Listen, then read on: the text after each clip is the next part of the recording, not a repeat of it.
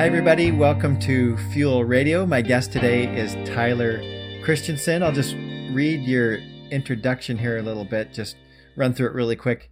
Tyler Christensen is an author, speaker, teacher, entrepreneur, and family man. Last year, Tyler lost 103 pounds. He wrote and published 2 books, refinished his basement and landscaped his yard, created websites for actors and professional athletes, started a podcast, launched a YouTube channel, and ran 2 marathons. And then his bio says that's just what he did in his spare time. He's a teacher. Are you currently teaching, Tyler? Yeah, well, I mean, we're on summer break right now, but planning on being back in the classroom here in the next week or so. Okay, right on. Yeah, things are probably, your things are getting going again. Yeah. You've written a book, Unlocking the Power of Transformation. We'll talk about that in a minute. And if you want to check out Tyler at all, and I'm just going to copy this here. You can find out more about him at tylerchristensen.com. I'm going to put that in the notes right now, or in the chat. There we go. So hopefully people won't leave us, or if they do, I hope they come back. See you later, guys. Bye-bye. Yeah, see you. Yeah, thanks for joining me. Yeah, no, it's a pleasure. And actually, so it's funny when you read that bio, because it sounds like I'm doing a lot of things. We actually connected a little over a year ago. So that bio is a year old. And it's funny because in the last year, it's been a completely different year this year. So I'm doing different things, and, all those old things are true, but we're on to new and different things now. So what stands out to you? What are some new and different things that aren't on the list? Yeah, so about a year ago, after I'd lost all that weight, I was getting some attention, so I started doing some speaking. And so I got a TED Talk and finished my book that you mentioned, and started doing a lot more of the speaking kinds of things. In addition to the marathon, I ran a double marathon, so I did a 52.4 mile marathon, ran all night long. It was 2 marathons back to back. And so I did that. And then it's funny because usually after a big weight loss, you want to hear, well, did they keep the weight off? Yeah. And I'll have to admit, I actually put on 30 pounds this last year, but my body fat percentage went down 7%. So I'm way healthier in the last year, but I actually gained 40 pounds of muscle. Oh, excellent. That's good. I didn't think you were going that direction, but I thought maybe you were. So actually, someone said to me this morning, do you know what the 19 in COVID-19 stands for? Maybe you heard that. The weight, yeah. The 19 pounds, yeah. Yeah, and I've actually lost 19 pounds since COVID. So I put on a lot of muscle over the winter months, and then over the summer, I took some of that weight back off. So I'm about back where I was this time last year at about 100 pounds lost. Were you lifting, or how did you put the muscle on? Yeah, mostly lifting here at home. When I was losing the weight, it was mostly just a lot of running. And 90% of the weight loss is diet. And so that was how I lost the weight. But about 6 months ago, I started hitting the weights. I wanted to see if I could, because I'd taken my body fat percentage from 40% down to 22% in that year. So I'd made a huge gains, but I wanted to see if I could get that lower, and cardio just wasn't doing it for me anymore. So I'm still running. I run 30 to 40 miles a week, but I started hitting the weights a little harder and got that from 22% down. I'm right around 15% now. Fantastic. Yeah. I think if I'm correct, like 2021's kind of where you want to be. Not the perfect number, but that's where it starts to be healthy. Yeah, exactly. Yeah. Yep. Right on. Yeah. Good for you. Do you enjoy weights? I kind of have a love-hate relationship. No, I don't like lifting weights at all. I like setting goals, though, and I like checking boxes. And so when I have a lifting schedule and I can record it on a log, there's some satisfaction in that. But the actual process of lifting, I hate it. Back in the 2000s, there was a book, Body for Life. Oh, no, it was probably in the... Yeah, I remember that one. And so I did a few rounds of it, and it was interesting because I'm probably like you. I actually kind of enjoy cardio.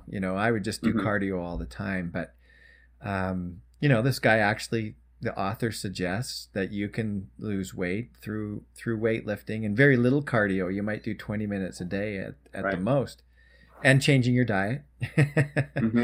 And yeah, it worked for me. Like, yeah, I got stronger. And the thing I like about weights, I don't know about you, but I find that it's great for kind of those emergencies or things that you don't expect. So, helping someone move.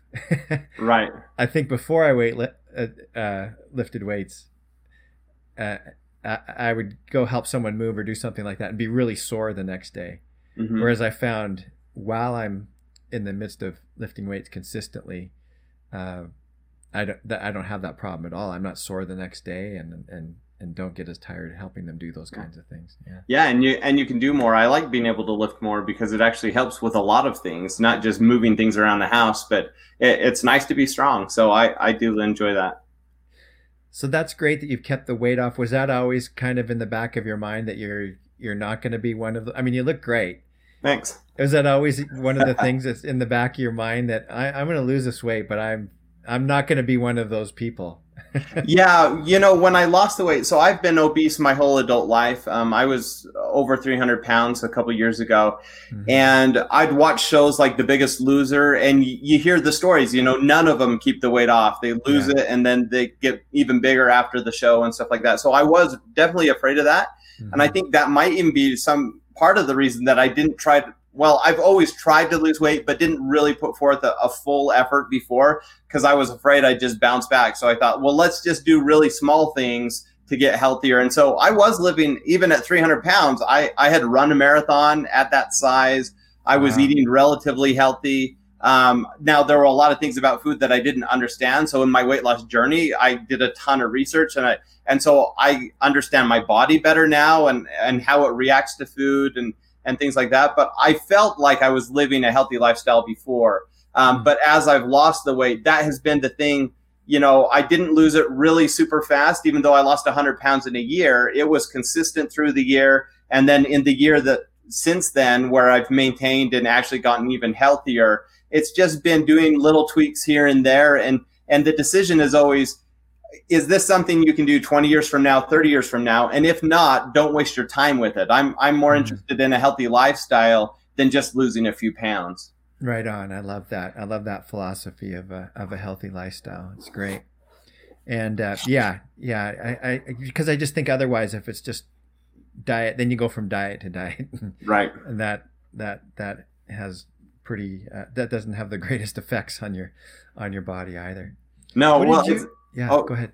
It's just crazy to look at what diets have been popular even in the last 10, 20 years. And we find out that we were doing things that were crazy. But even you go back 50, 60 years and, the really popular diet was smoking, and if you smoke a cigarette, you'll lose weight. And we've gone through fads and trends like that now are ridiculous. But at the time, that's what everyone was doing. That's what modern medicine said to do.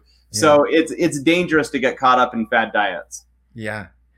I like that you said you did the research. So what did you find and what worked for you or what is working for you? It's obviously still working for you nutrition wise. Yeah.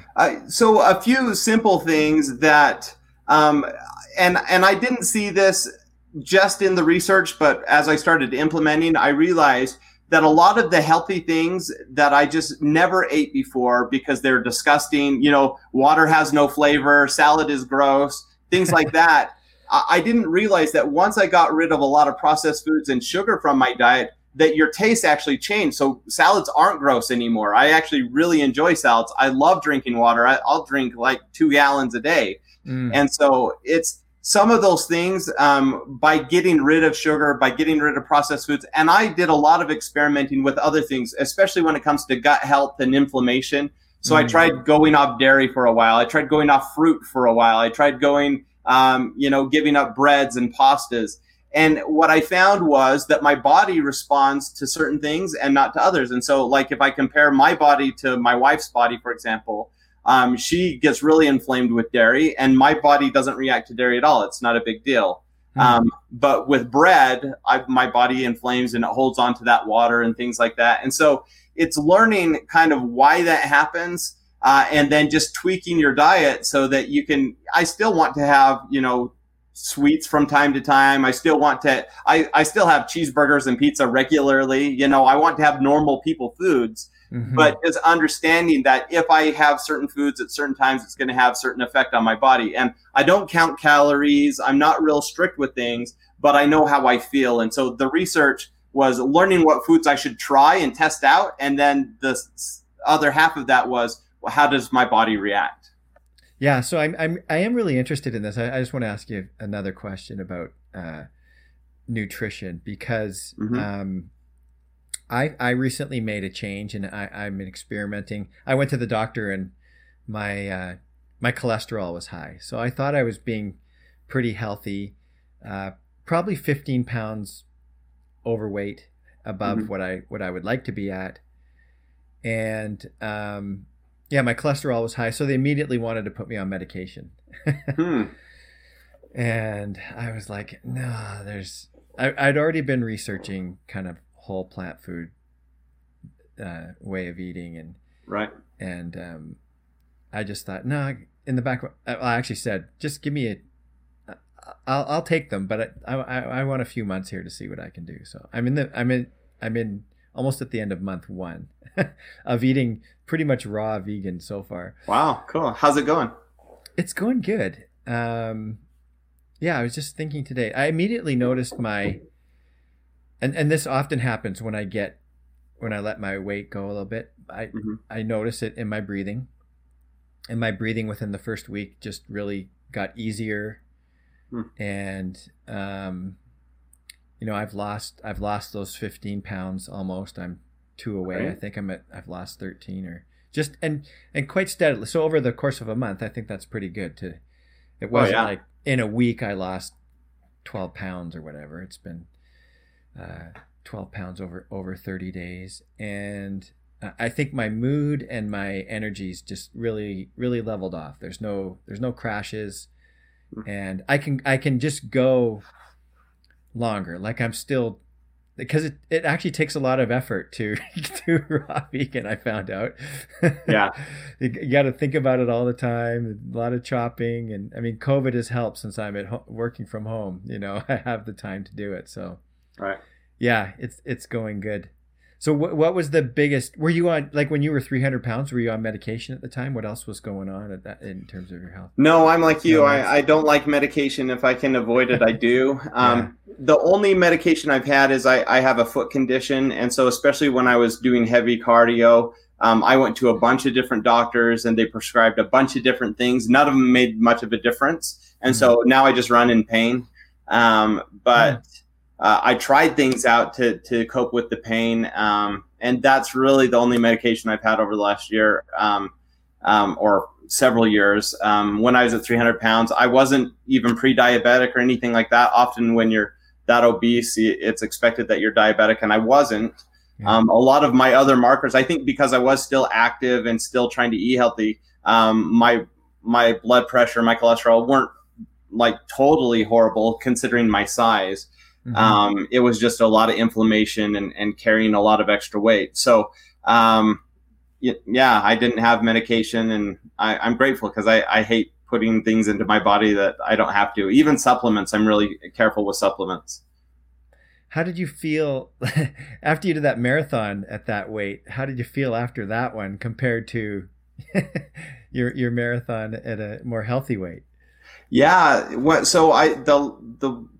The heaviest I did a marathon, I was 285, and I did Grandma's Marathon in Minnesota, which is kind of one of the more famous marathons.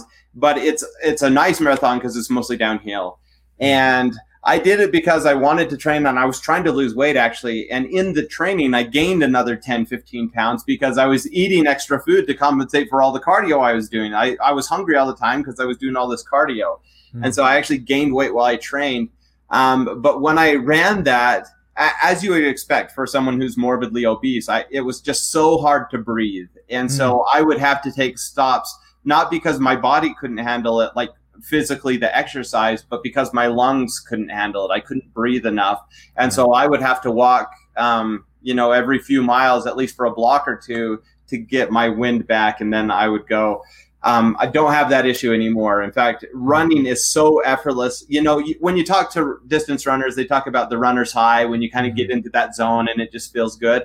I feel that a lot now. And so I love running. In fact, just before this interview, me and my son went out in the heat of the day because we've been camping, so we didn't go this morning. But we just did a quick 5K in 95 degrees.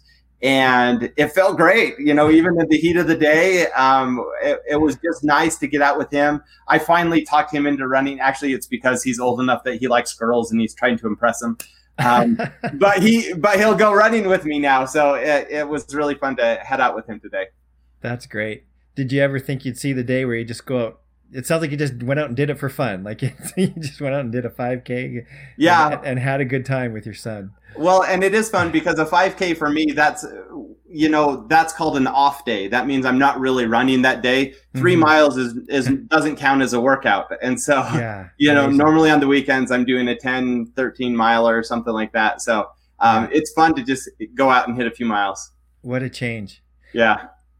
Ever since we spoke last time, I often talk about you, and I know that one of the, there's been a lot of studies done on the effectiveness of having a partner or having somebody go on a weight loss journey with you, and it's just shown, like if you have a coach or a friend or a family member that joins you, how much more effective that is. And I just, if you wouldn't mind just saying a little bit more about that, because I know that your wife was quite influential. Yeah, I mean, so she's the reason. She sat me down when I was over 300 pounds and had like an intervention.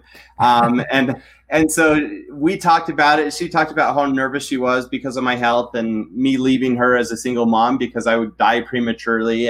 And she had reason for concern. I mean, I was definitely headed that direction. But she's always been very healthy. She's super attractive. And so why she stayed with me, I'm not sure, but I'm grateful.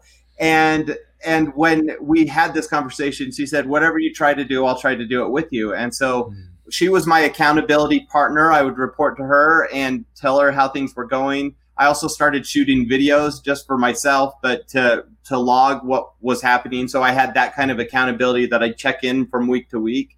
And she has continued. We've continued to work on things together. She hates running, so we don't do a lot of training together, but we go walking together every day, sometimes 2 or 3 times a day. And we're working on our health as a family, finding healthy things to eat that our kids enjoy, stuff like that. And so I really don't know if I could have done this on my own. It has been a team effort, and I'm so grateful for the accountability partner, but also for someone who believes in me. That's great. I know with my wife, I don't think she was very happy on 2 levels in my recent switch here. One, not taking the doctor's advice and not taking the medication. Right. And then, and that's out of care and concern. And 2, she loves like red meat. She loves steak and all that kind of stuff. But she's been great. She's been supportive, and she hasn't eaten very much meat at all. I think maybe only 2 or 3 times in the last month. So she's really cut back herself, and she's managed to lose a couple pounds as well. So that's cool. Not that weight loss is our total goal, but it's just a nice byproduct. Yeah. Right on. So your book, The Power of Transformation, I know it hasn't been released, and maybe for various reasons that you don't want to talk about, but did that book come out of, it sounds like it's ready to go. Yeah, it is. Did that book come out of your lessons? It probably came out of some research, but did that also come out of your lessons in losing the weight that you lost? Yeah, this book, I've written a few other books, but this book has been the funnest and most rewarding book because it's part memoir. It has stories about things that I've done in my life and things that I've tried where we've transformed things. So one of those stories is my weight loss journey. Another story is we talk about transforming houses. We flipped a few houses and made hundreds of thousands of dollars remodeling and doing things like that. And so I talk about that.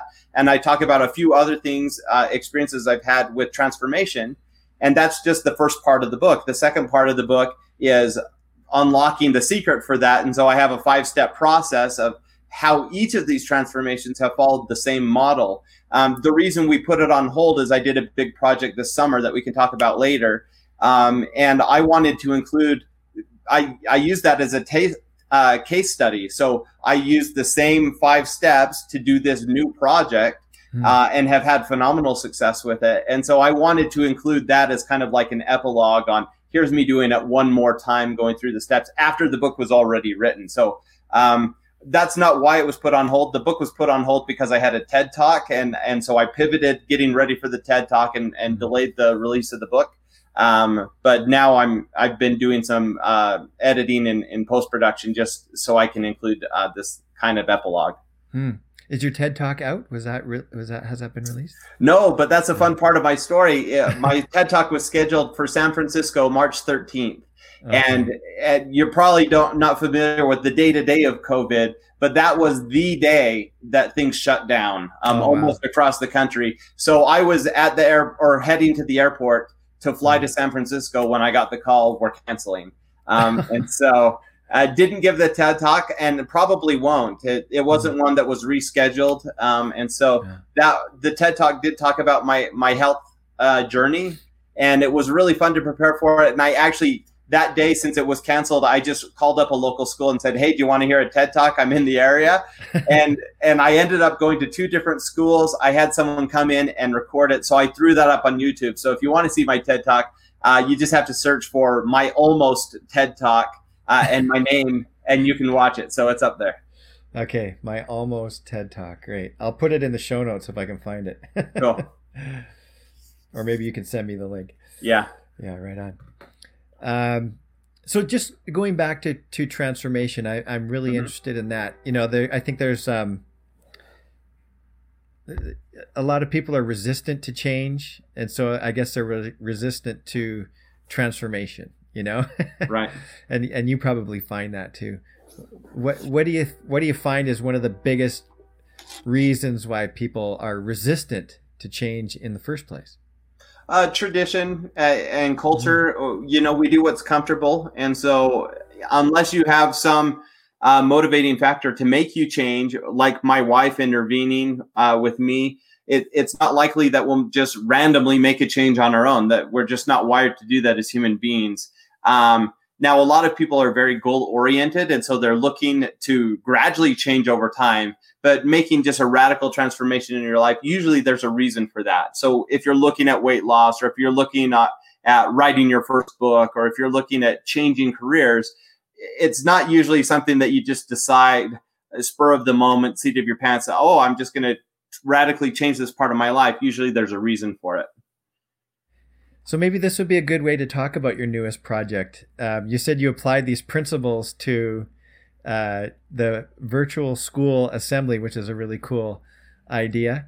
And interestingly enough, just in my last podcast episode with Desiree Dupuis, she runs an organization called Reuben Shoes, which is a nonprofit for education. And they have this annual Reuben's Ruckus. It's an annual event. It's kind of like Tough Mudder for kids.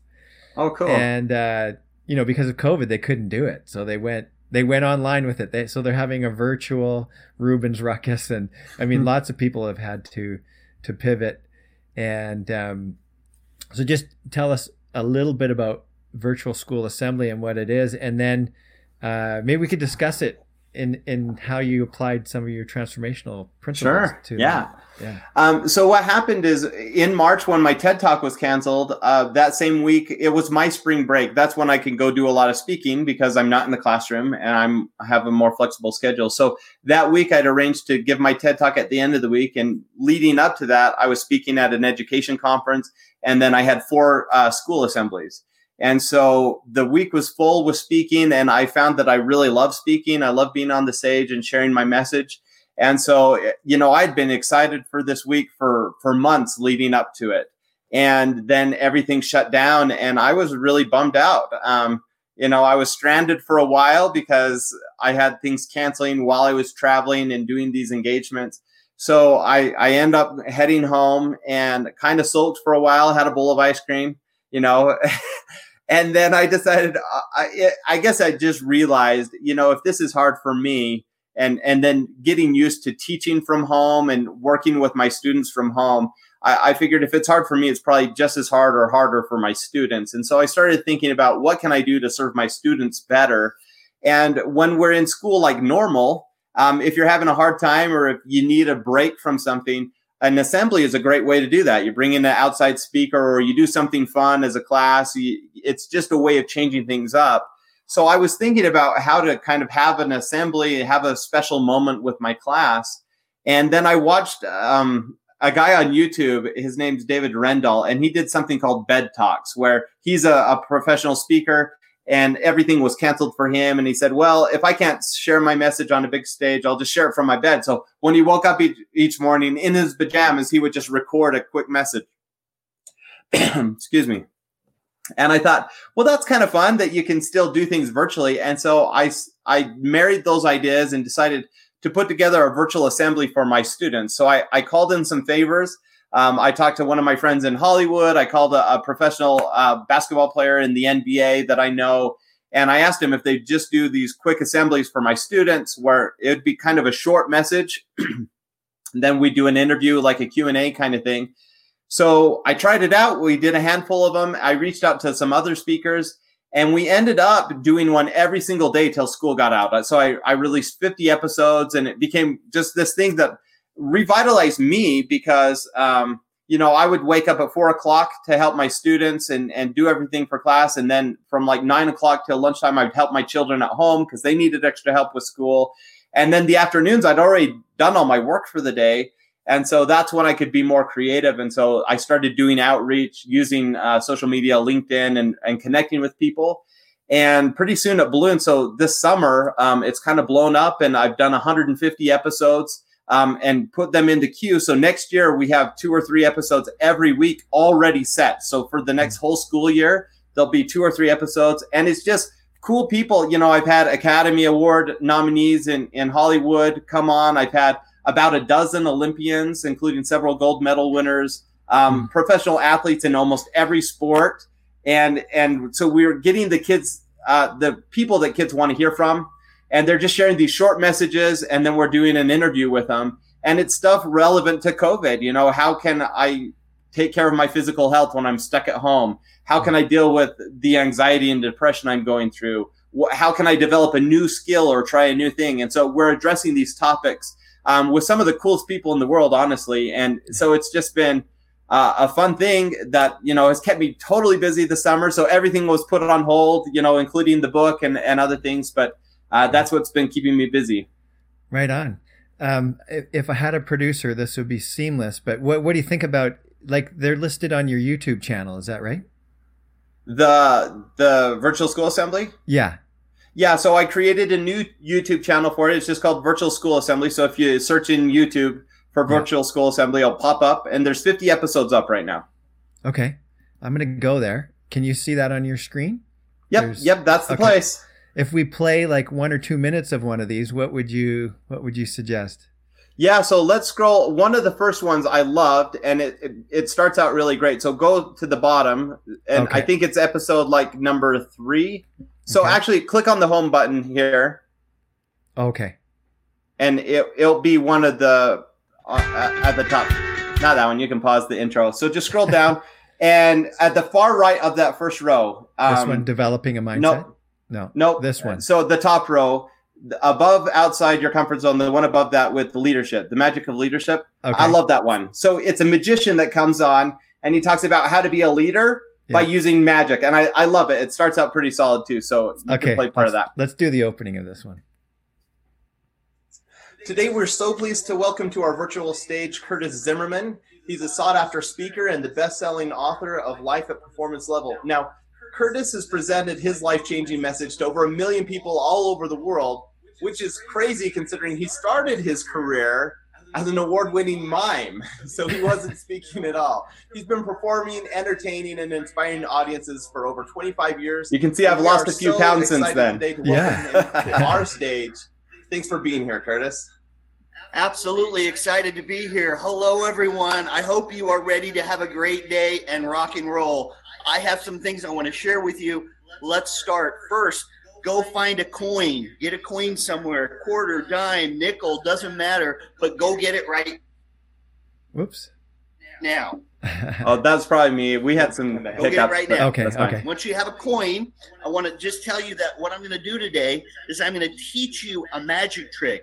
Now, this is called a coin roll. That's where the coin just rolls across your fingers. Isn't that cool? I always say if it's good enough to do it with one, if you practice enough, you can get mastery. This is a great time to get mastery in things. Practice things for hours and hours, because if you do one, with enough practice, you can actually do two. All right, let's get straight to the magic trick. All I want you to do is keep your eye on the coin. There we go. See how it just disappeared and came right back? Let me just do it again, real slow motion this time. It disappears, comes right back. I'll move back so you can just watch it. This time I can throw it up in the sky. And it comes right back. So let me teach you how to do that. Very simple. You take Great. a I'll C stop it line- there. Yeah. So the That's cool it. thing about this episode is he shows a few tricks, and then he talks about how important it is to, when you learn new things, to share it with the world and to share it with your friends and things like that. And his message was really cool. Plus, then he links to his channel where he shows you how to do tons of magic tricks. So during quarantine, it gave kids something to do. They could learn these magic tricks. I love the episode because it gives kids something to do. I didn't look at the numbers. Has it been a relatively popular one compared to some of the other? Yeah, because we started so late in the school year, all the numbers are relative. It has a few hundred views, but Sure. what I expect to have happened, we've started to get news coverage. We'll be actually on the news this next week. We've had some articles written about us. So I'm hopeful that when school starts, teachers are going to know about this platform, be able to use it, and then we'll see a bump in the numbers. But right now, there's just not a lot of traffic because we're not in school. Yeah. Are some of these people that would typically do a school assembly, or are they just have a message to share? Or Yeah, both? Maybe both. early on, there were a lot of speakers who, I was just trying to find warm bodies. And so I was getting a lot of people who wanted to be professional speakers that had kind of weren't very polished and seasoned. So in season 1, those first 50 episodes, there's a few incredible ones. The first episode was Judson Lively, who did the first viral video, The Evolution of Dance. And he's a seasoned professional speaker. He's really good. And we had a handful like that. And then, of course, we had a handful of professional athletes and celebrities. But then things really took off from them because people liked the idea and they started sharing it. And so then now I turn people away all the time. Every day I get requests to be on the platform so I can be much pickier. And then getting a few big names. I had Ross Katz, who was a nominee for In the Bedroom and Lost in Translation. He's a big-time Hollywood producer. And once I told people that he'd been on the show, then tons of Hollywood actors wanted to be on, and so I'm even turning away people from Hollywood. I'm turning away, last week I turned away 2 people from the NFL. So it's really grown on as far as prestige. Now the numbers don't reflect that. They're not huge numbers yet as far as downloads. Sure. But it has turned into a cool platform to be able to share a message, whether you're a professional speaker or not. People want to help kids right now. So there's been a lot of support. Yeah, the numbers will come. I think it's a great idea. I think if you remain consistent at it and putting out a good product, the numbers will come, and getting some press won't hurt either. Right. So you're turning people away. What are your criteria for doing it? Well, right now, so I have a little bit of a vetting system. If you want to do it, if you're a big name and I want you on the show, I just put you through and we schedule it. But if I don't know anything about you, what I'm having the speakers do is they have to watch a few episodes first to understand what the platform's like. They have to give me kind of an outline of what their message will be. So what are they going to share about? And then in some cases, I usually don't do pre-calls where they walk through it. But in some cases, if I'm interested, or if they're really anxious to get on the platform, we'll do a call in advance just so we can hear kind of what their message is. I make sure they're not a crazy person or whatever. And so that's what's working. But honestly, right now, as far as turning people away, I don't have slots anymore. And so I say, okay, I'll put you on the wait list for season 3, but it won't be till next year that I can record. So next week's my last week of recording.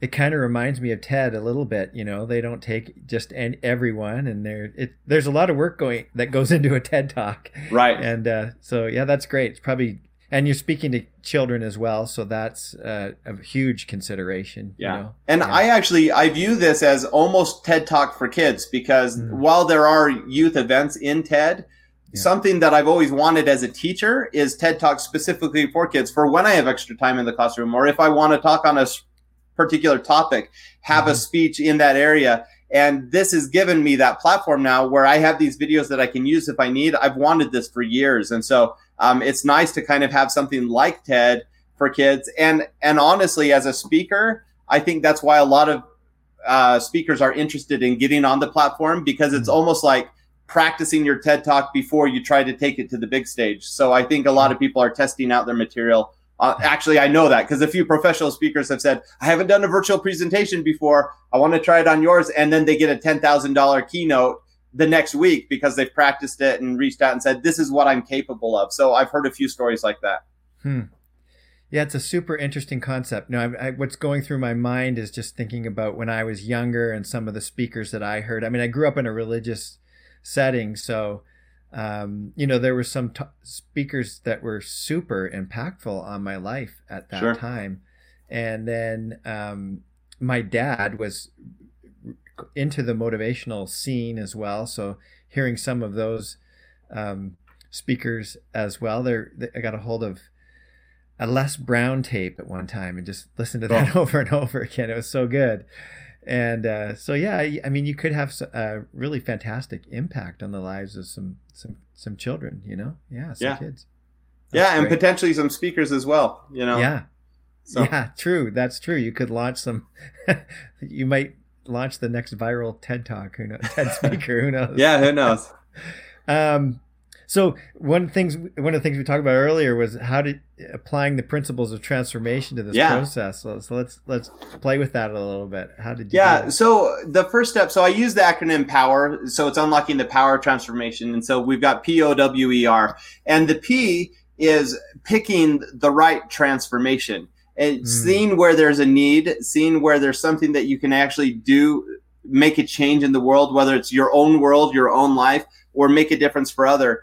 And for me, that mindset piece, the developing and going through that was critical in the beginning, is having a long-term plan, even from the beginning. So as I was reaching out to my friends and trying things out, we just watched a clip from the 3rd episode and it wasn't horrible, even with the post-production and doing the B-roll on the intro and stuff like that. It's not just something I threw together. I had a plan, because I picked the right transformation. I knew what kind of transformation I wanted my students to go through in watching these videos. And so I was able to set it up in a way that was sustainable. And that's why it's grown. It wasn't just 20 episodes and done like most podcasts will be, or most YouTube videos.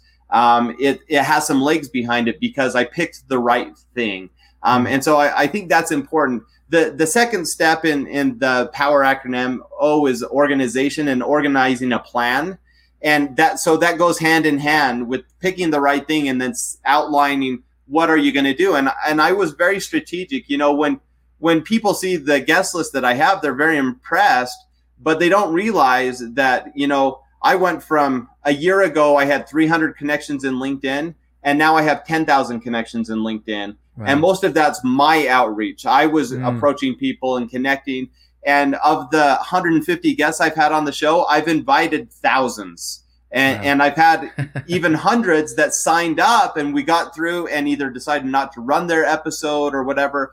But it's been a lot of work. And so from the very beginning, I had a very thought out sequence of how I'm going to approach people. I have scripts that I used in the approach, almost like a sales funnel where I would go through that, and having that organization was really critical. And when you think about any kind of transformation, if you don't have a long-term plan, even if you see short-term gains, we see this with health all the time. You might lose 5 pounds this week and gain 10 next week. Yeah. And so it's about having that long-term plan that's so critical. Yeah. Great. Yeah. So you want to share it? You want me to go through the whole thing? So sure, keep going. Yeah. No, so this is great. W is work. And hard work is the key to any transformation. It's about being consistent and being willing to put in the work. And so that's the success of Virtual School Assembly. When, again, if you see the outcome, it's incredible, but it's, I'm on summer vacation right now and have been for, I guess, since COVID, so 4 months almost. Yeah. And I'm still waking up at 4 o'clock, 4:30 every morning, to get the job done so I can give quality time to my children during the day and things like that. So it's been a lot of hard work. And I think that's critical. Then we get to E is education. And if you want something to work, this is part, and these aren't sequential. These are just things that you need to do for transformation. Sure. Education happens in the beginning. So you have to research, find out what other people are doing. And I've watched thousands of YouTube videos. I've listened to thousands of podcast episodes to see what works and what doesn't. What are kids asking for? And so I'm doing surveys with my own class, but with other students as well. I'm doing a professional development summit here in a couple of weeks because a lot of people that started watching Virtual School Assembly are teachers and superintendents who don't have professional development happening. So they asked for that. So we did some special sessions just for them. So the education piece is critical, learning what's happening in the market or what you're trying to transform, and then making changes along the way and evolving with that.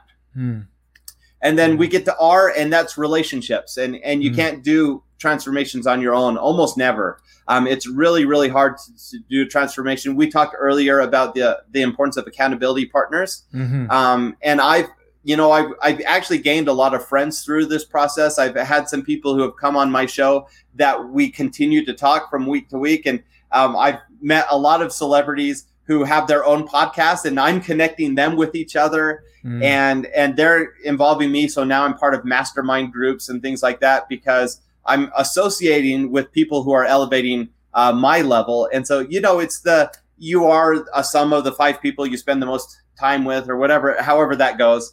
I'm certainly seeing that with this transformation, with this virtual school assembly, that as I associate with awesome people, they're connecting me with other awesome people, and it's growing. And I think a lot of the success of the platform is creating awesome relationships with incredible people. That's great. And that gets us through. That's the whole thing. There you go. That was good. It just seems like such a timely idea with all that's going on in the world, and who knows how long it's going to last. I mean, we up here in Canada, we kind of look down across the border right at the Americans and are like, oh my goodness, yeah. I happen to live in an area where it didn't get political, and people kind of followed what the local medical officer was saying, and we managed to turn things around. Although there's a bit of an uptick now here too, and I'm pretty sure it's because people are just getting out in the parks and not social distancing and all that kind of stuff. But it is incredible because you're so close to Seattle, and such a difference between Vancouver and Seattle. So you guys are doing some things right up there. Yeah, I think there was one week where we had 30 cases, and just across the border there was 350 cases or something like that. Right. So whatever. Yeah. But my point was really timely idea. And regardless, I think COVID and what schools are going through and what educators are going through is really interesting right now. Right. And but regardless of that, or maybe COVID and what we're going through will help is going to add some oomph behind what you're doing, some energy behind what you're doing. Well, but regardless of that, it's still a great idea, right? Yeah. Yeah. I think we're going to look back 10, 20 years from now, just like we did with our last recession and with other horrible things that have happened in the past. And we'll see that huge innovation took place because of COVID. I think we're going to see a lot of new businesses come out of this. I think a lot of businesses will be more efficient and manage their money better. And so I think there's going to be some really positive things. But as far as education goes, I think this is forcing teachers to be a little more innovative, to look more at problem-based learning instead of just teaching to the test. And I really think this is going to make a radically positive improvement in education globally. Yeah, cool. My brother-in-law and sister and their daughter are all involved in education, so it's been really interesting watching their journey with this thing. And and my niece is actually a new teacher. This was her first year teaching. Oh, wow. And she was teaching in Ethiopia. And I mean, talk about some major adjustments. But Oh yeah. yeah, but she seems to have adjusted quite well, but really missed being in the classroom as well. You Yeah. know, like, yeah. I have too, and thank goodness for tools like Zoom. I had a lot of Zoom meetings with my students. We did an auction where I would be in the classroom and I'd have presents to give to them or whatever, and they'd bid on it. And I'm so grateful for technology to do that and to have Hangouts and do little things, because it was, I'm an introvert. I could live in a room by myself for forever, but Yeah. I really missed my students. I miss seeing them. Yeah, right on. Well, good, Tyler. Thank you so much for spending time with me today and for reaching out. What we didn't mention was I flubbed up when I downloaded our first interview. I somehow deleted it in the process, and then I didn't have the guts to reach out to you and tell you what was going on. I really should have. I've made flubs before and always did. I don't know why I didn't with you, because it's such a perfect fit for Fuel Radio. Your story is such a perfect fit for Fuel Radio. But so I apologize again for that. But That's right.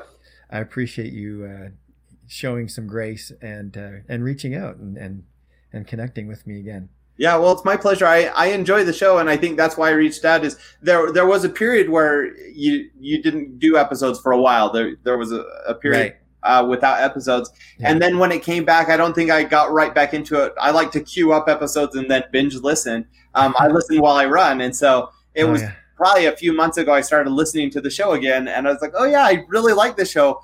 I wonder if my episode ever aired. And so I went back and looked in the archives and I couldn't find it. So that's when I reached out. I was like, I'm pretty sure I did a show on this channel. But I'm glad I could get on again. It's been a joy talking to you today. Right on. Thanks.